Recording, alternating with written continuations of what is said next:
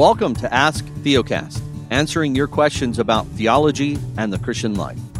To send us your question, please visit us online at asktheocast.com or call us at 615-212-9212. Hi, this is John, and I'm answering Rick's question today. He's asking, do we live the gospel or do we do the gospel? We hear preachers who will tell us to go out this week and live the gospel or do the gospel.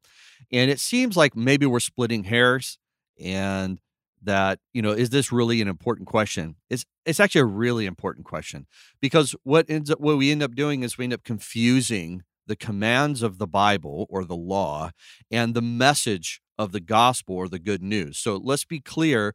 The gospel is something you believe and something you share because it's news, it's information. It's reporting what's already been done. It's not telling you what you must do. So the gospel is the good news that Jesus Christ obeyed the law on your behalf and then paid for your disobedience to the law and now is offering this restitution between you and the Father by faith. So if you believe this news that's coming to you that Christ actually accomplished this, he earned for you righteousness, he paid for your sin, and now this can be yours. You can be adopted by God through faith alone. That's the message. You don't do that message. There's nothing to do. It's already been done. There's no command in the gospel for you to obey other than, do you believe this to be true? Because then you can have this as a gift. You can receive the gift of salvation because this message, the gospel, is true. In the Bible, we do have laws, and those laws are do this or don't do this. And if you do not obey them, you are then guilty and will be held accountable for that. And that's a law. The laws are always, this is what must be done or not be done. And if you don't do them, you shall be held accountable for them. The gospel is always, this is what's been done. This is what's been accomplished. There's nothing left to do. This is what makes it good news. There's just nothing left for you to do. All you need to do is believe it. So when someone says, do the gospel, you're actually mixing the law and the gospel because there's nothing left to be done. This is why this is important. We must preach the clarity and the purity of the gospel, Christ's finished work on our behalf.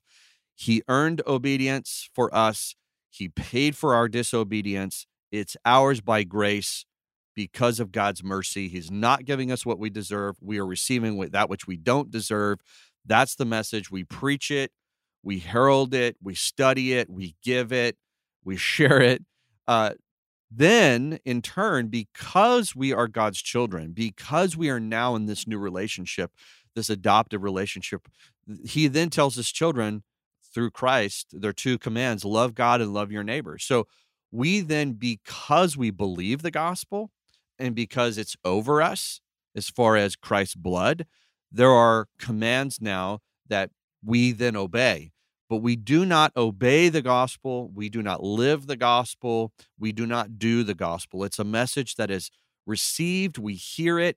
We see it in the Lord's table. We see it in baptism. We hear it out of the word when it's preached on Sundays. It's what empowers us. It's what strengthens us. It's what gives us hope. It is not something that we do. So hopefully that was helpful and encouraging. Please keep sending in your questions, and we'll see you next week. Thank you for listening to Ask Theocast. If this has been helpful to you, we would encourage you to check out our weekly podcast. To learn more and to download our free ebook, visit theocast.org.